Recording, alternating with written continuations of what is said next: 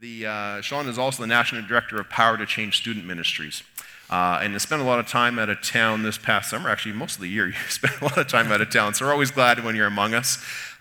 Today is Every Student Sunday, which we've participated in for the last couple years here. And basically what that is we're joining today with over 100 churches across Canada who have agreed to put time aside to pray for the students who will very soon be going back to university, and also the students in the university and the leaders among them who will be trying to engage their schools in relationship, meaningful, intentional relationship and friendship, but also engage them in the gospel in the days ahead. So we're going to take some time to hear about that and pray about that later on in the service here today.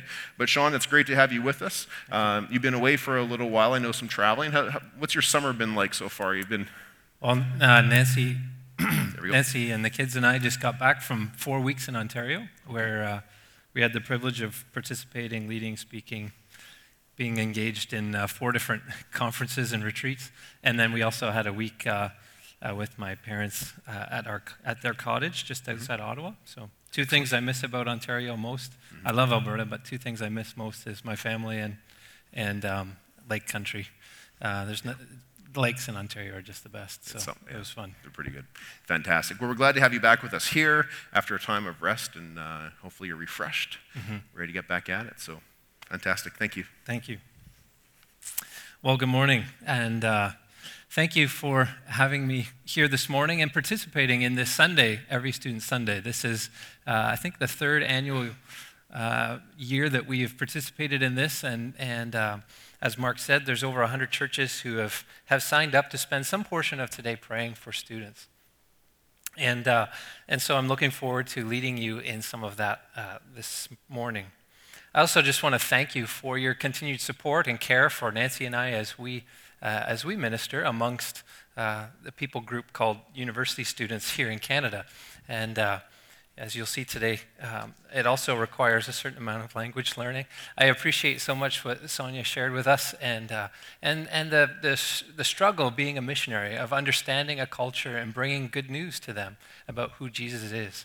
And I appreciate that so much. And here in Canada, I would say increasingly, as we reach across generations, the need for the church to become missionary-like here in Canada is actually increasing.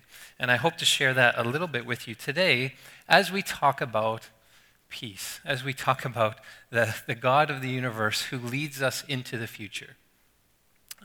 One of the challenges for us is being at peace when everything around us seems to be changing. And so I want you to imagine, you can close your eyes, however you enjoy imagining. Imagine for a moment that you are at peace.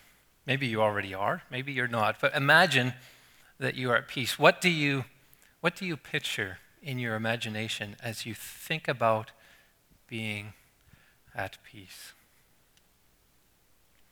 Take a breath. Be at peace. Where did your mind go? Well, for many of us, I imagine, we imagine something like this, sitting in a lawn chair by the water as the sun set. This is an experience I certainly appreciated just a week ago in Ontario. And peace is often defined by the freedom from conflict of any kind, freedom from work, freedom from struggle, freedom from pain, freedom from suffering, freedom from loneliness, freedom from disruption, freedom from change. And I do believe there is a deep longing in the human spirit for this kind of peace because it is the call home. The aching of the human heart is to be with God in perfect freedom. And this is what we are created for. And so it burns in each one of us. There's a reason we picture this place of freedom as the place of peace. But this freedom from pain, suffering, disruption is not the daily experience for us as Christians, or indeed for any of us as humankind, really. In fact, Jesus says, in this world, you will have much trouble. You will have tribulation. And so how is it that we can experience peace? in a world that Jesus, the God who promises peace, also promises tribulation. In reality, this is more how we experience life. We set up our lawn chair on the beach and we expect it to go all well. We pursue peace, and whatever we do, it just seems like something outside of our control threatens to wipe us out, to disrupt our carefully controlled environment. Whether it's physical fragility, financial instability, relational conflict, just the constant change, these are all at war with our ability to achieve that idyllic sense of peace. And so today I want to talk more in depth just about one of these changes that seem outside of our control, that cause us to be anxious, that threaten our peace. One of the things I got to do in Ontario was spend a little bit of time with Rick Heemstra, who is the lead researcher for the Evangelical Fellowship of Canada. And some of the research he's done recently is just even compiling census data in Canada around church attendance. And so this graph here shows the weekly worship attendance, and this includes all religions, not just Christianity, the weekly worship attendance of Canadians from 1946 to 2015. Since 2015, the Canadian government has stopped asking this question for whatever reason. So what you can see there is it's pretty self-evident that weekly attendance in any place of worship has significantly decreased over the last 60 years. That's probably not a surprise to you. The fastest decline being among mainline Protestant churches. The slowest shrinking being evangelicals, which we would be lumped into. But it still is shrinking by just over 10% in the last 20 years. So the fastest growing religious group, so the one group that is growing in Canada, is those who identify themselves as having no religion. So in the literature, a lot of people are referring to these folks, this people group, as the nuns. They have no religion. They have no formal community of religious affiliation. And so one of the areas of life where departure from the church community is most felt, is most, the researcher also shows that points when people leave the church tend to be at particular points of transition. And the biggest point of transition in a person's life happens when they're 18 to 25, somewhere in there, 18 to 30 range, is one of those significant departure zones when people leave Christian community. And so for this reason, Power to Change has embarked on a 3-year research project with the EFC, Evangelical Fellowship of Canada, and InterVarsity, and a few other partner organizations, to determine why so many young Christians are leaving church communities during this stage of their life. Because as a student ministry working on the campuses of Canada, this is the place that I and our staff work. Just to put it in context, Power to Change works on about 60 university and college campuses across Canada. We have just over 230 staff working amongst this people group. There's about 2.2 million university students, university and college students in Canada, and very few of them know anything about Jesus or even know a Christian.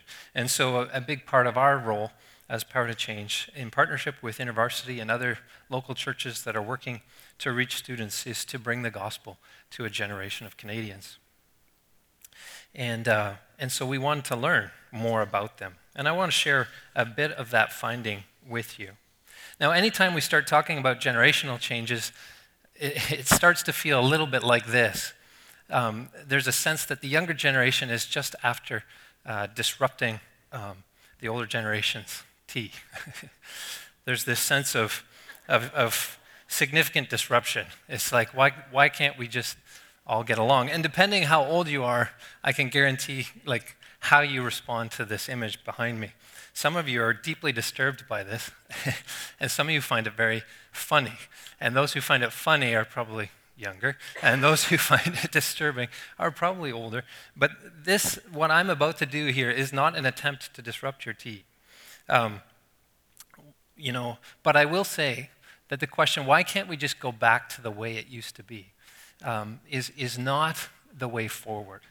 is not how I feel and sense that Jesus is leading us. And as I talk with other Christian leaders, as we look at this research, there is a deep sense that God is at work in this generation. There is something going on that is significant and different, and that we have an opportunity to step into it, but it will not be the same as it was before.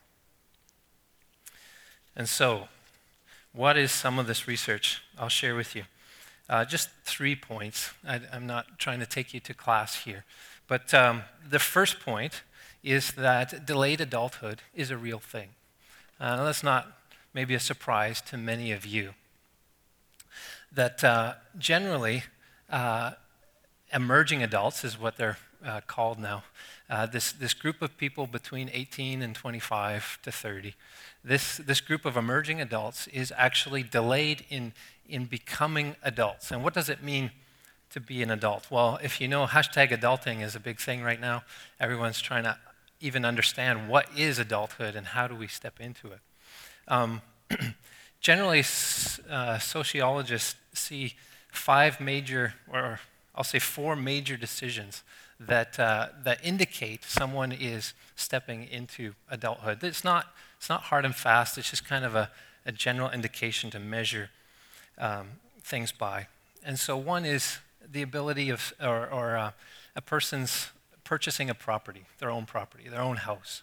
The identification of a career. So they've chosen a path, some kind of career-like, not just a job, but they're actually choosing a career, a field of work and expertise.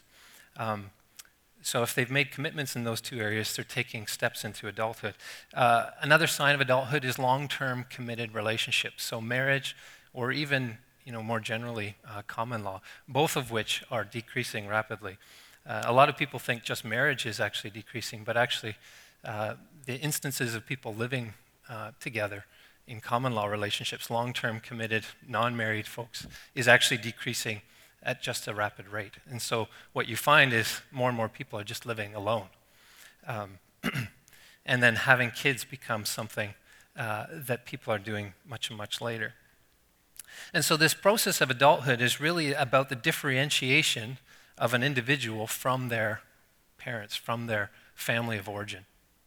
And that differentiation, that ability to step into, I'm not Gwen and Peter's son anymore, but I am Sean. That process is a big deal. And in fact, it's biological, it's just very natural, it's just part of life and has been part of life since there has been life. And yet, the capacity for this 18 and 25-year-old group to step into, to make those commitments, to make those differentiating decisions has been decreasing over the last 20 or 30 years, where it's just harder to buy your first house. It costs a lot of money, and most of them don't have it, so they can't do it. It's not that maybe they don't want to, but they just can't. It's become increasingly difficult to choose and establish a career. It's become at least less socially normal to commit into a long-term relationship at an earlier age. And so these things, it's just delayed, and there's some reasons for that I'll get to. And then, of course, having kids is something that people just don't do as early anymore. And so society seems strange when you meet a 22-year-old with kids. It's just, something's wrong here. It just seems strange to people.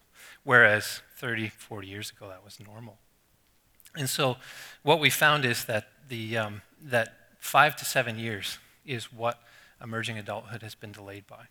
So when you think about that, for me in the university context, that means I'm working with 18 to 22-year-olds, most of whom are 5 to 7 years delayed in their capacity to make adult decisions.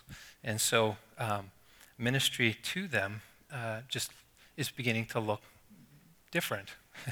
We can't do it the same way we did 30 or 40 years ago because it's different.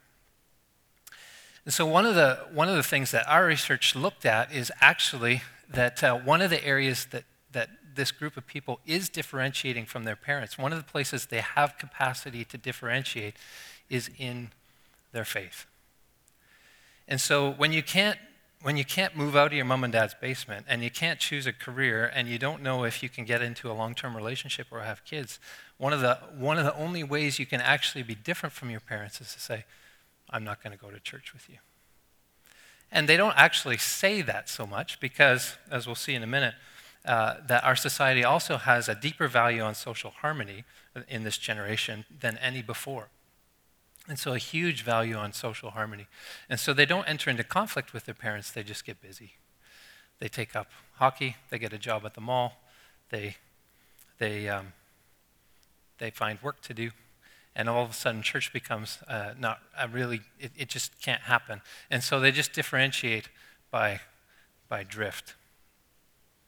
And so this just is. So what are we going to do about it? That's one thing. That's delayed adulthood is a real thing. Or emerging adulthood. I think I prefer that. Let's call it emerging adulthood. The second thing I want to share with you is one of the things we interviewed thousands of people in this 18 to 25-year-old category who identified themselves as Christian. They believed they were not nominal Christians, okay? So these were people who were actually Christian, or at least self-identified as Christian. One of the things that was very common was when they actually were asked what it meant to be Christian, the most common answer was to be a good person. To be a good person, and what does that mean? Well, it means obeying the 10 Commandments. Well, what are they? I can't remember. But I think they're don't steal, don't lie, and don't kill. And I can't remember any others. And it was phenomenal how often those three were the three that were remembered. And the first one, which is love the Lord your God, like have no other gods before me, it's not entered into the belief system. And so they identify themselves as Christian, but they recognize that what it means to be Christian is to be a good person, and what it means to be a good person is don't lie, don't steal, don't kill. And so their understanding of their Christian faith is not particularly great. And in fact, Rick Heemstra would title what the bulk of these young people actually believe is, especially those who have, so we interviewed a lot of people both who are still in church and who have left church. People who have left the church but still identify themselves as Christian. So most of the people who have left church who identify themselves as Christian would have this, what's called a universal Gnostic religious ethic, but they call it Christian. There are some who are still coming to church who also share this universal religious Gnostic ethic, but it's more common in those who have left. So it's not everybody, but this is a big theme, and maybe you will see it in people that you talk to, or even in some of the temptation that you feel in your own heart. So what the universal Gnostic religious ethic is it basically means that all religions are the same, universal. If you can get behind their external trappings, this realization is understood as special knowledge for the enlightened. So young adults will generally say, all religions are functional, they're all the same. They all just try and help you be a better person. And I understand that. My parents don't get it, but it doesn't matter. It doesn't matter that they don't get it. And so this is like special knowledge that they have that their parents don't have.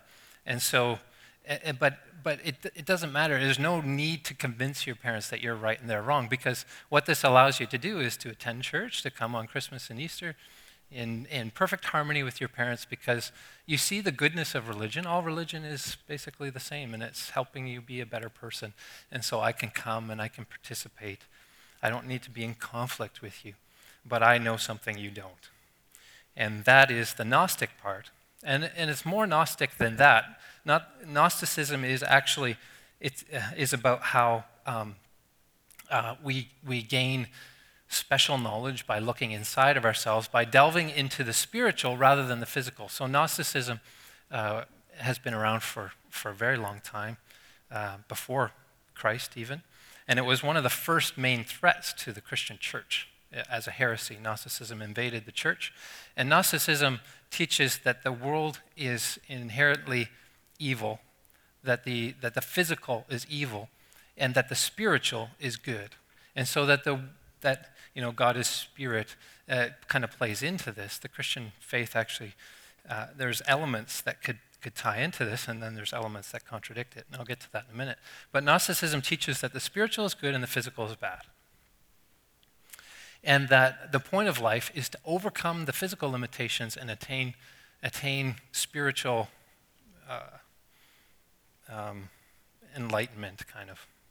And you gain that enlightenment by searching inside yourself. And this is a huge worldview today. If you think about the pantheon of gods that have captured our culture, let's call them Marvel superheroes. If you think about them, who are the most powerful? The most powerful are the magicians. They're the ones who have special insight into the real world that happens in behind the physical. So I won't spoil it, but I could do this whole thing just off Infinity Wars. Infinity Wars is a lesson in Gnosticism.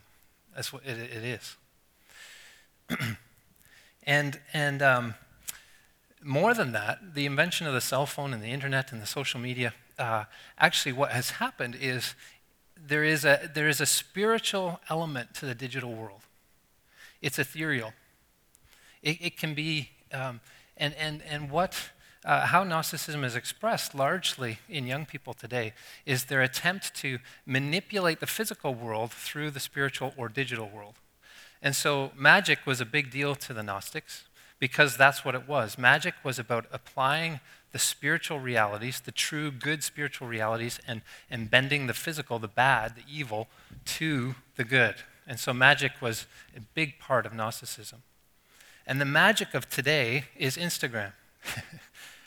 It's why kids take 25 selfies of themselves in order to somehow control or manipulate the physical world that is in front of them, or that is even somehow constraining them, and come out of that, supersede it, and show the world some projected reality, some truer nature of themselves on Instagram. And so you have this kind of digital magic going on. Now, they're not all thinking quite this way, but when you interview enough of them, you start seeing the pattern that what is digital is good and what is real is bad. One of the most common phrases we heard from this group of people was they were not looking forward to being part of the real world. They talked about the real world as something out there that someday they knew they would have to step into that they really did not want to. And so what you've had in this generational switch is there was once a generation that said, I can't wait to get my hands on the world. I'm going to change the world. I'm going to make a difference in this world. I'm going to, this is the baby boomer ethic. I'm going to work my tail off and I can make a difference. Anyone can make a difference. This is the American dream. And there's this sense of like, I can't wait to free myself from the shackles of childhood and like make my mark on the world. Well, this generation doesn't see that as exciting at all. They rather like, how can I stay in this place of emerging adulthood as long as possible, where I don't have to make long-term commitments, where social networking is easy, where every day is new, where there's no long-term commitments that would shackle me. So, Gnostic religious ethic. Religion is functional. It fulfills function. And the most important thing is to preserve social harmony. Good human beings preserve social harmony. And so, in this universal Gnostic religious ethic, you actually have no need for God, no need for heaven, no need for hell. It's just about being a good person. So, this is the main religion of this generation. And I share this next slide with you just because it's good for you to know the lingo, maybe.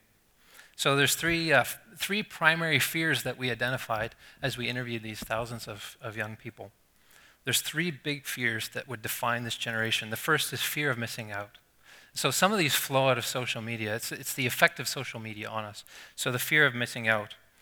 There are so many opportunities coming at us all the time that if you're living your life in this magical digital world, there's always something better coming.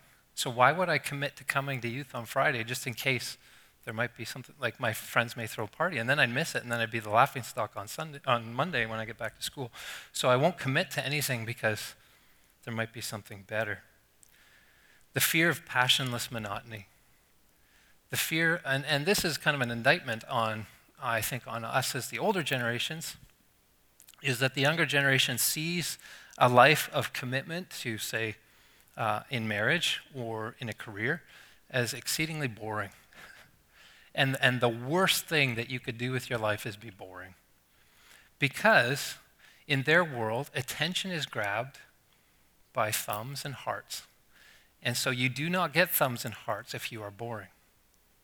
You get thumbs and hearts if you are exciting, if you are amazing, if you are beautiful, if you are brilliant, if you are super creative.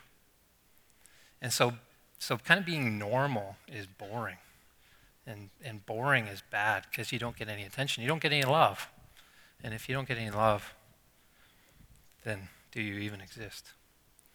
And so this fear of passionless monotony, and what it is on us, and Nancy and I'll just take this as a moment. Nancy and I are celebrating 18 years of marriage, of passion-filled monotony. Let's call it that.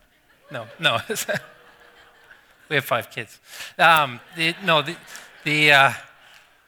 can be, maybe that was too far, sorry. Marriage is awesome. Marriage is waking up next to the same person every day. There's a relational intimacy there that just each day is growing. Now, some days are not as fun as others. It's not all exciting. But one of the things that this world is constant, I think one of the biggest things that is against us is our world specializes, our Western culture specializes in distraction. Neil Postman has an article that he wrote in 1980-something, and he said, we're amusing ourselves to death. It's prophetic. If you ever look it up on the internet, it's totally prophetic. He basically says that all we're doing is teaching ourselves not to ask the hard questions, to step into real relationship, we just amuse ourselves, and we do it to the point of death. And so the fear of passionless monotony, and then the fear of not being amazing. So again, linked to social media, if it's not something I can put on Instagram, why would I do it? Because if I do it and I can't put it on Instagram, did it really happen? I mean, it sounds silly to some of you. Some of you are like, this makes no sense. But I'm imagining to some of you, this makes a lot of sense. So, how does Jesus bring peace in the midst of fear? How does a life of following Jesus become more than monotonous? How does Jesus love me even when I fail? Even when I'm not amazing? Now, for some in this room, your approach to the realities of emerging adulthood would echo that of John Wayne. So, you'd be tempted to react like this. How's it going? This one's good. Right? How many relate to that? That was your childhood, right? Certainly my dad would often explain this was how the way he grew up and tried to put that on me. And for those of you, you've probably heard your parents all talk about this is the way they were parented. If you didn't know how to do something, someone picked you up and threw you into it so that you would do it. No need to be afraid. Someone would just push you in. So there is a sense that maybe all we need to do to get over emerging adulthood is like kick everybody out of our houses and tell them to go get a job. That probably isn't going to work. It's not working. Or maybe that's the better way of saying it. It's not working. It's not working. And so let's try a different way. One of the amazing things we found in this research is the single largest or most significant factor to whether or not an emerging adult continued participating in Christian community through that transition period of 18 to 25 was whether or not they had a mentor. Someone outside of their family who simply came alongside them and encouraged them and negotiated a role at the adult table for them. Mentorship is what Rick decided to call this. It's not some kind of scary program. It's just willing to be an encourager, to make space. Mentors are those who call out what God has placed inside. When they see something in a young person, they take this extra step to come and say, hey, you did a good job. You know, when you did that little teaching moment, that was amazing. And all of a sudden a teacher is born. You know, you're an excellent singer. You should join the worship team. And all of a sudden a new worship leader is born. And so it's seeing what's inside someone and encouraging them. Not falsely, but truly. They are reintroducers. Mentors are people who actually say, okay, you know this person as Gwen and Peter's son, but let me introduce you as Sean. So they're people who reintroduce this emerging adult as themselves into the community of adults. They're negotiation advisors. So they're the ones at the table who say, you know what, I think this person could do that. And the leaders are all like, I don't know. Well, I will make space for them. Now, they have to still step in and actually take on the challenge, but I'll make space for them. And so mentors are the people who make space. They kind of elbow space at the table and say, let this person in. Let them try. And then they walk with that person because they're afraid of not being amazing. They walk with them and encourage them and allow them to fail. Mentors are a source of continuity. So this next graph illustrates this point. So this is the subgroup of the thousands that we interviewed that moved away from home to go to university. So these are the mover-awayers. They went away. They left home. 65% of them who indicated that they were in regular contact with a mentor, someone not their parents, a mentor, 65% of them joined a new church community. Compared to 20% who said they've never had a mentor, only 20% of those who entered into new church community. So that's a staggering difference for those who leave, whether or not they will continue in Christian community. It's one of those natural breaks, right? When they leave home, it's one of those natural breaks where they can preserve social harmony, but they've left home, so now they have their own decisions to make and they can differentiate. Now, those who have had a mentors actually will stick into Christian community and differentiate in other ways.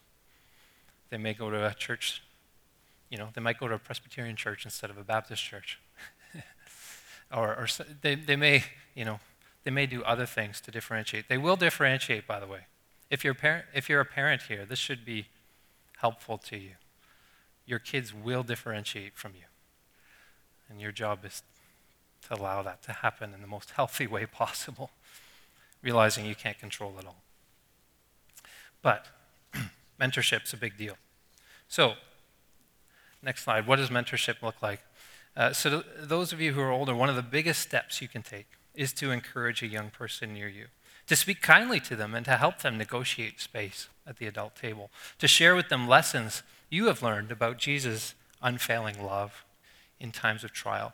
Not forcing yourself on them, but encouraging them, inviting them into dialogue and conversation. And teaching how Jesus' presence brings peace in the midst of struggle.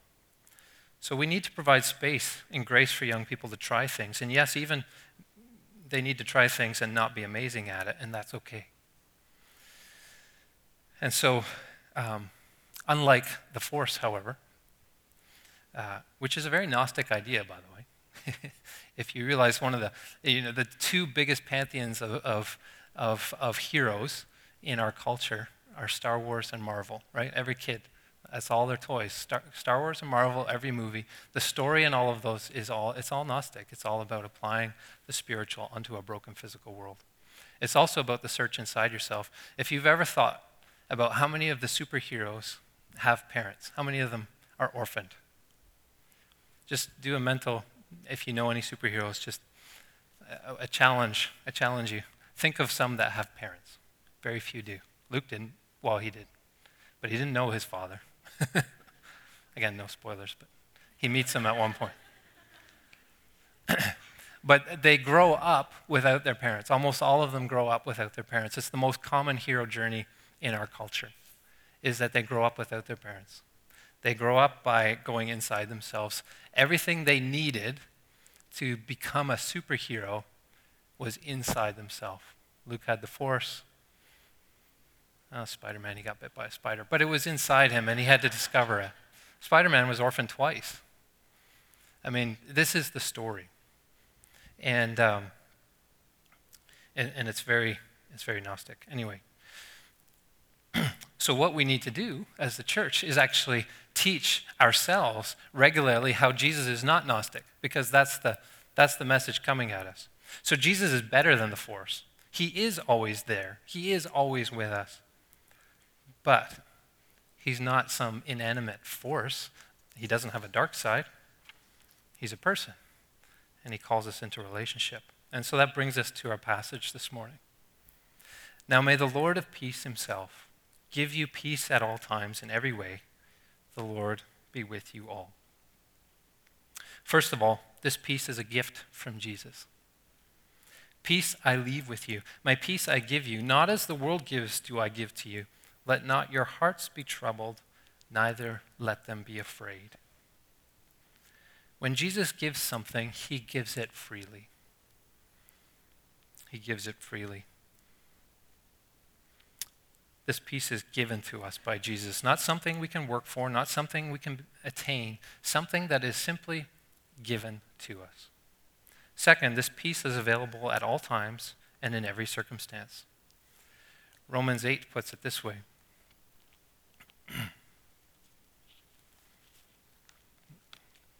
Romans 8:31.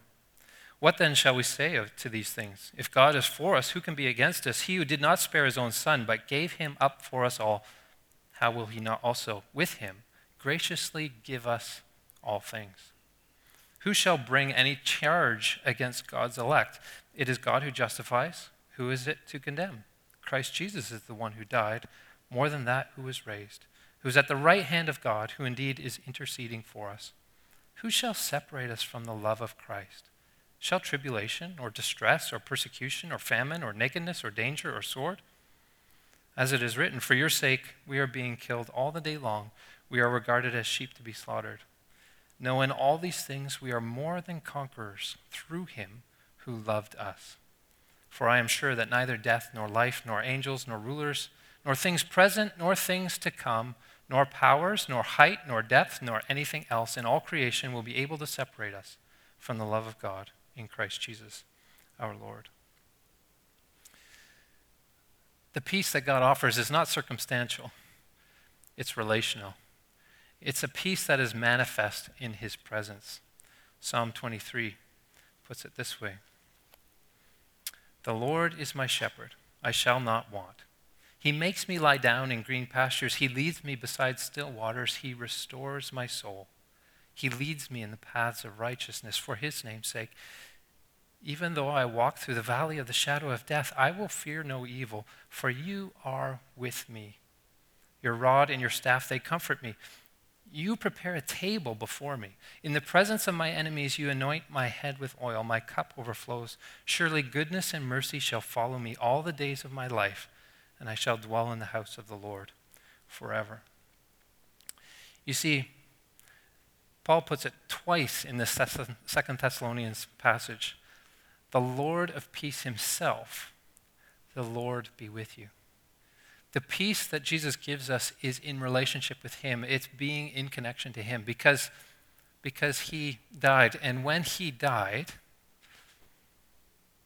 the veil in the temple tore from top to bottom. And the Holy of Holies was released. The presence, the place where God lived, was released. And in Acts 2, after spending time with the risen Lord, the disciples received the Holy Spirit, and he indwelt them. And Jesus promised that I will be with you to the very end of the age. Jesus made a way by his death and resurrection to show us that the physical is not bad. God created the world. He created it and he said, it is good. And then he became a man. He became a man with flesh and bone And he knows what it is to be afraid. He knows what it is to be shamed. He knows what it is to be hungry, to wonder if anyone's paying attention. And when they do, whether it's good, he knows all these things. He's experienced them. He experienced a broken world and yet was without rebellion. He obeyed. And so he obeyed to the point of death, that the veil might be torn. And then he rose again. And the phenomenal thing is he rose in some kind of physical body that I don't fully understand, but it could eat, and it was touched, and it still had wounds that you could put hands in. And so it's weird that his glorified body had wounds and scars, marks of suffering. And in heaven, I think often we think it's, we almost buy into this Gnostic idea that heaven is some kind of mystical place of ethereal beings floating around on clouds. And that's not heaven at all. It's actually a very real place, a very physical place, where our bodies are somehow still very recognizable and still even marked by our past suffering and pain in some way that I don't fully understand. And yet they don't limit us. They don't carry the burden of the pain. There's a freedom there. There's a freedom in that place when one day we see him face to face and are made like him. And this is the peace that we can experience now as we walk with him, and that we look forward to experiencing in fullness one day yet to come. So, whether it's change or sickness, financial instability, whatever the challenges, the disruptors that are coming at you, recognize that Jesus is with you. And in his presence, there is peace. Knowing that the God of the universe, the one that did speak all things into being, loves you so much that he was willing to die in your place, that you might be with him forever. And that truth is good news. That truth brings peace in every circumstance. And so, finally, he says, be anxious about nothing, but in everything, by prayer, bring your requests to God. That's what Paul says in Philippians 4. And so we're going to enter a time of prayer. And for some of you, prayer is a very normal part of your life, and for others, prayer might be a new thing. And feel no pressure today to have to pray, but we're going to do something a little bit different in that I'd like to encourage you to gather with 2 or 3 people around you and pray. And if you don't feel comfortable, you don't have to do it at all. Please don't feel any pressure. But if you would like to, please do. And prayer is just talking to God. He is with us. He's with us now. And so we have an opportunity to bring our requests to him. Our lamentations, which means we just have opportunity to bring all of our things to Jesus. And so I want you to start by giving thanks that the God of the universe, that the God of peace is with us, with you. Then I'd like you to pray for students as they begin a new chapter in their adventure. Many for the first time this September. Others are entering school for the 2nd or 7th or 20th time, I don't know. But you can pray for students as they enter school. That they would remember, especially for Christians, that the God of peace is with them. And for those who do not know Jesus, that they would encounter him. And then pray that we, the church, would have wisdom to know how to engage this next generation in the gospel, in Christian community. Pray for wisdom. Pray for courage to face the change and recognize that Jesus goes first. He says, follow me. And so the great truth of that is that Jesus is going first into the future, and we simply need to follow. May we have eyes to see and ears to hear what he is doing. So I'm going to, it's just going to be quiet for the next 5 minutes. You can turn to someone beside you and spend a few minutes praying just these 3 requests, and then I'll close.